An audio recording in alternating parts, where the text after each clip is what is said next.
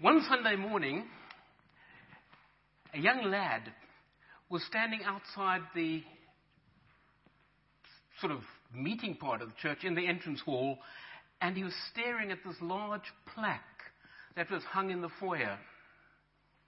And he just stared at it and stared at it and stared at it for ages. And then the pastor walked past and said to him, "Morning." He said, "Morning." So I see you've been staring at that for ages. And the kid said, "Well, yes. What is it?"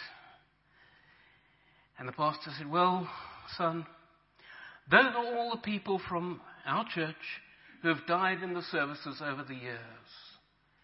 And the kid said, "Morning or evening, sir?"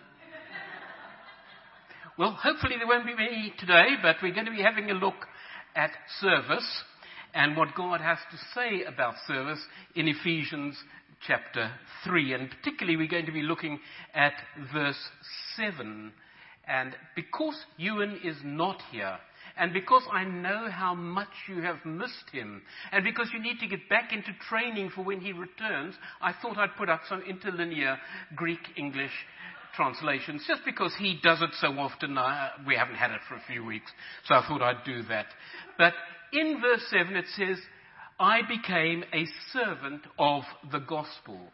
And the word servant there is a word which in the Greek is, as you can see there, diakonos, one who executes the commands of another, especially of a master. A servant of the king. Gee, that sounds impressive. But look at the next one. A waiter who serves food and drink. Paul says, I have become one of those for the sake of the gospel. I have become a servant. Now, to many of us, the idea of becoming a servant is something that we probably don't relish. When it comes to giving ourselves, we tend to have a few limits, don't we? And when somebody says to you, "Are you willing to die in the service of Christ?" we say, "Excuse me, I just remembered the roast is burning and I need to get home." But Paul paints a picture that shows serving as one of the main purposes and points of the Christian life. Now, don't get me wrong on this. I am being critical, so get me wrong if you want to. But there is a tendency amongst a lot of folk to paint the Christian life as some very easy game that we play. Actually, the Christian life is a life of service to Christ. It's hard work. It's not always comfortable. As we look at this, we see Paul introducing himself in this passage. Now, we all introduce ourselves to people. I introduced myself to Jenny this evening, and I'm sure she'll get over it, but, I introduced myself to her. What you may not get over is I introduced Marilyn to her as well. But we introduce ourselves, and we often do that with a handshake. We go up and say something like, "Hi, I'm Ray," or he says, "Hi, I'm Miggles." For those of you who were here a couple of weeks back when he was renamed by Matt. Men sometimes introduce themselves by saying things like, "Hello, I'm a financial consultant," or "I'm a farmer," or whatever, as if somehow their occupation is their identity. We introduce ourselves by telling people something about ourselves. And Paul introduces himself in a way that may seem a little bit embarrassing. I'm not sure it's the way I would want to introduce myself. He says, "Hi, I'm Paul, the prisoner." Well, you may want to introduce yourself that way. That doesn't grab me. But when Paul wrote this, it was true. He was chained in a Roman prison under 24-hour guard. And we see this great missionary, this great man of God, who wrote 2/3 of the New Testament, who established churches in Asia and Europe, and he's now sitting there in jail. But notice he doesn't say, I'm a prisoner of Rome. He says, I am a prisoner of Jesus Christ. I find it interesting that he doesn't define himself by his circumstances. He doesn't define himself by the situation in which he finds himself. Instead, he defines himself by his relationship to Jesus. That is the heart of his identity. He's not basing his status on how things are going physically, socially, financially. He's basing his status on where he is positionally. He is a servant of Jesus. Yes, he knows he's under house arrest. Yes, he knows that he may well be put to death. Not because he committed some terrible crime, but because he had the audacity to preach the gospel to the Gentiles. He had the audacity to be obedient to what God told him to do. When I read this, I say to myself, how on earth could Paul have this attitude? And then I realize it's because Paul didn't look at the situation. He recognized who was actually running this universe. He knew that God is sovereign over all. And he knew that if he was in jail, then there's a reason for it. And God knew that reason, although he may not. Now, this is pure speculation on my part. I admit that. I have no theological, academic, or other solid grounds for basing this on. But think about it. If Paul had not been in jail, would he have had time to write 2/3 of the New Testament? I doubt it. I don't know. But I know he says, hi, I'm Paul, the prisoner of Jesus Christ. And I know that he wrote a good portion of his letters while he was a prisoner. And so, in a sense, his imprisonment served as a blessing to the Christians of his day. And 2,000 years later, his imprisonment is serving as a blessing to you and I. He was willing to be put in whatever position God wanted him to, because he saw himself as God's servant. He says, I am a prisoner of Jesus Christ for you Gentiles. As Christians, we sometimes think of service as an optional extra. We think of serving Christ as a volunteer type thing. I'll do it if I feel like it. I'll do it if it's convenient. I'll do it if people will see me and say, oh, isn't he great? Yeah, sadly, there are a lot of people who want to serve God, but only in an advisory capacity. God is looking for sacrificial service from you and sacrificial service from me. Now, this may be a stupid statement, but he could have easily been a proud man. He could have easily called himself a rabbi, rightly called himself an apostle, rightly called himself a church planter, rightly called himself a theologian. He could have called all these things. What does he choose to call himself? A prisoner of Christ, a servant. Why? Because that's how he saw himself.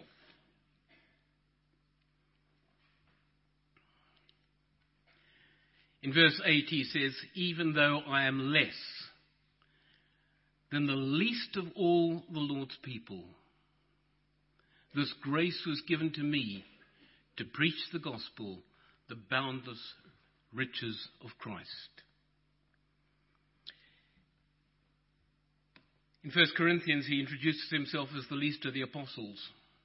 Here, a few years have gone by, and he says, I'm the least of the Lord's people. In In Timothy, he refers to himself as the chief of sinners. What happened was, as Paul grew closer to the Lord and he saw more of God's holiness, it exposed more of his own sinfulness. Grace is a way of cutting down our pride, and when we truly understand that salvation is all of God and not of us, it tends to whittle away our self-importance and make us realize that all we can do is say, "Thank you, Lord. Here I am. Use me in whatever way you choose."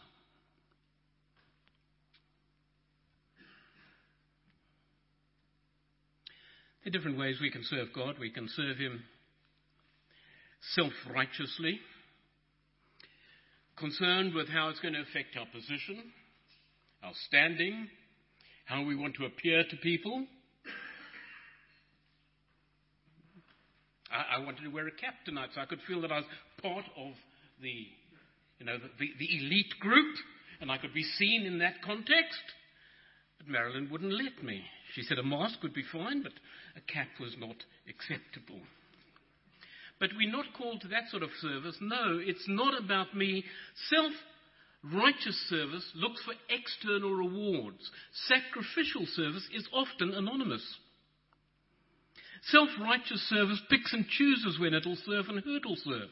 True service for Christ seeks to serve all those in need who the Lord leads us to. Self-righteous service is affected by our moods and our whims.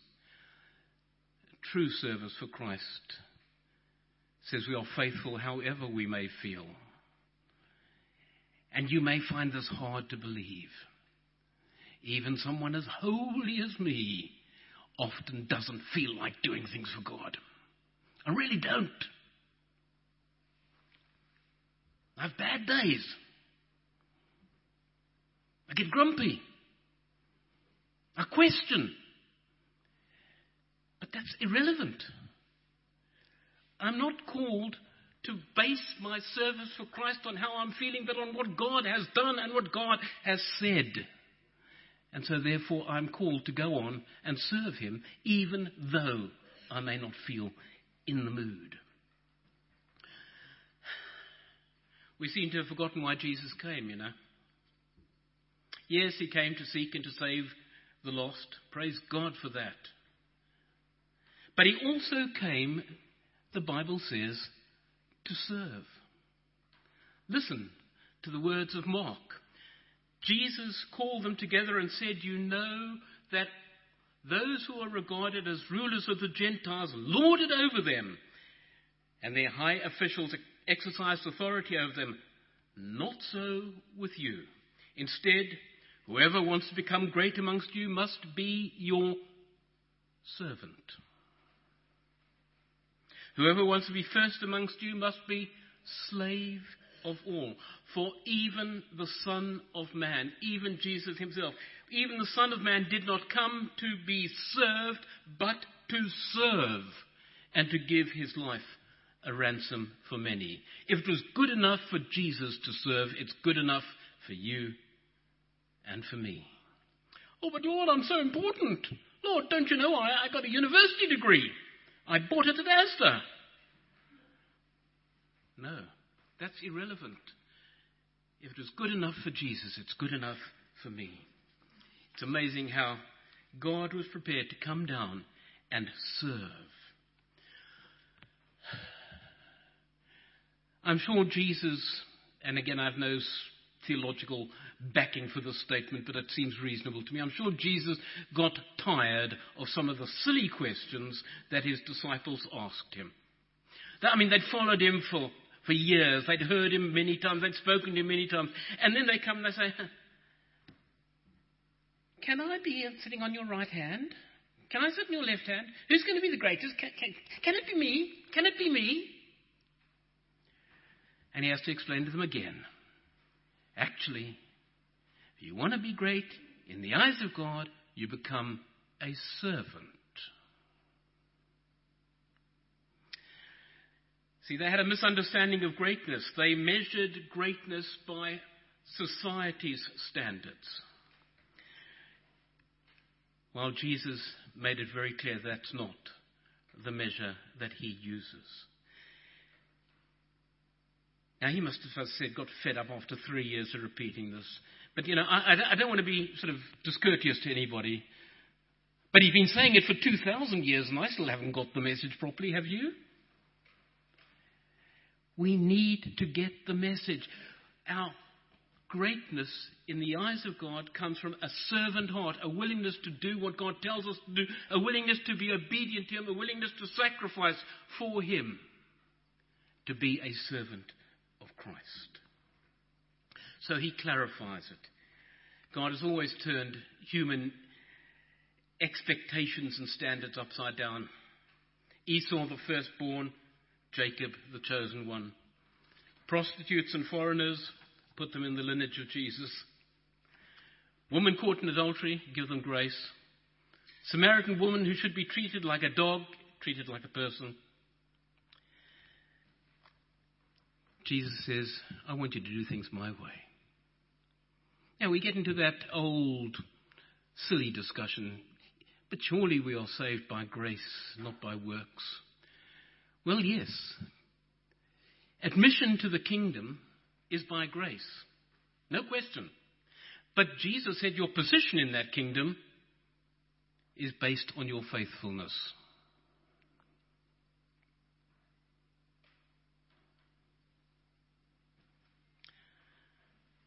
Those that count the cost and lower themselves, he says, they are the greatest of all. But Lord, I've got nothing to give. That's okay. Give me yourself, he says. You see, God doesn't need your talents. He can use them, but he doesn't need them. He doesn't need anything that you've got. What he needs is you to surrender to him. Spiritual strength comes from obeying Christ in the simple things.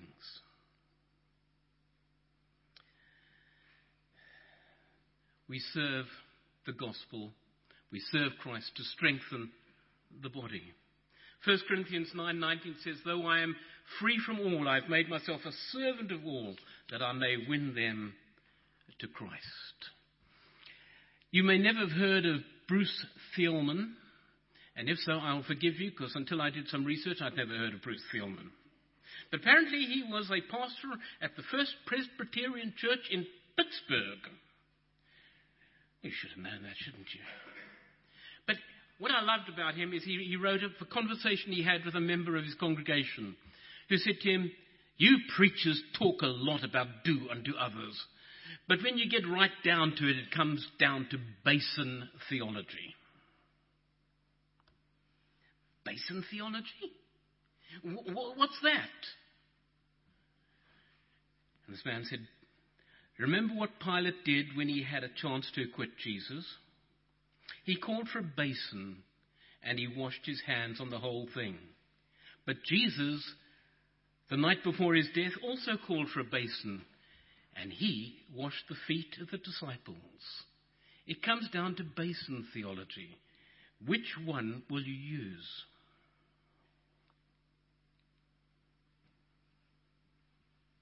Are you willing to serve?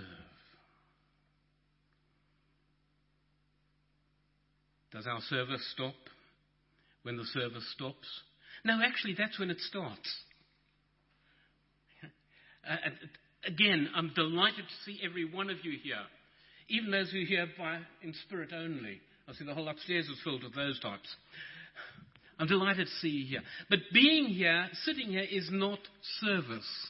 It's worship, it's learning, it's equipping, it's getting ready to go out and serve.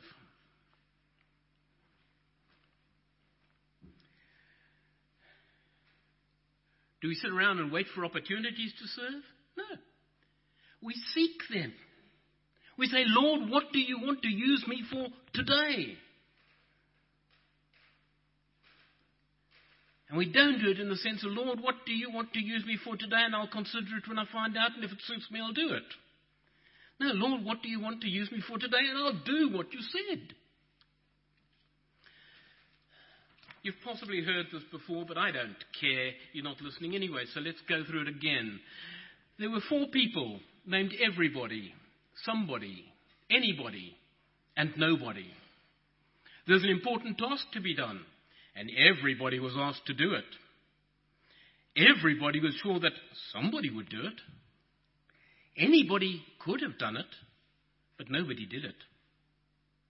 Somebody got angry about that because it was everybody's job, but nobody realized that everybody thought anybody could do it. And it ended up that everybody blamed somebody when nobody did what anybody could have done.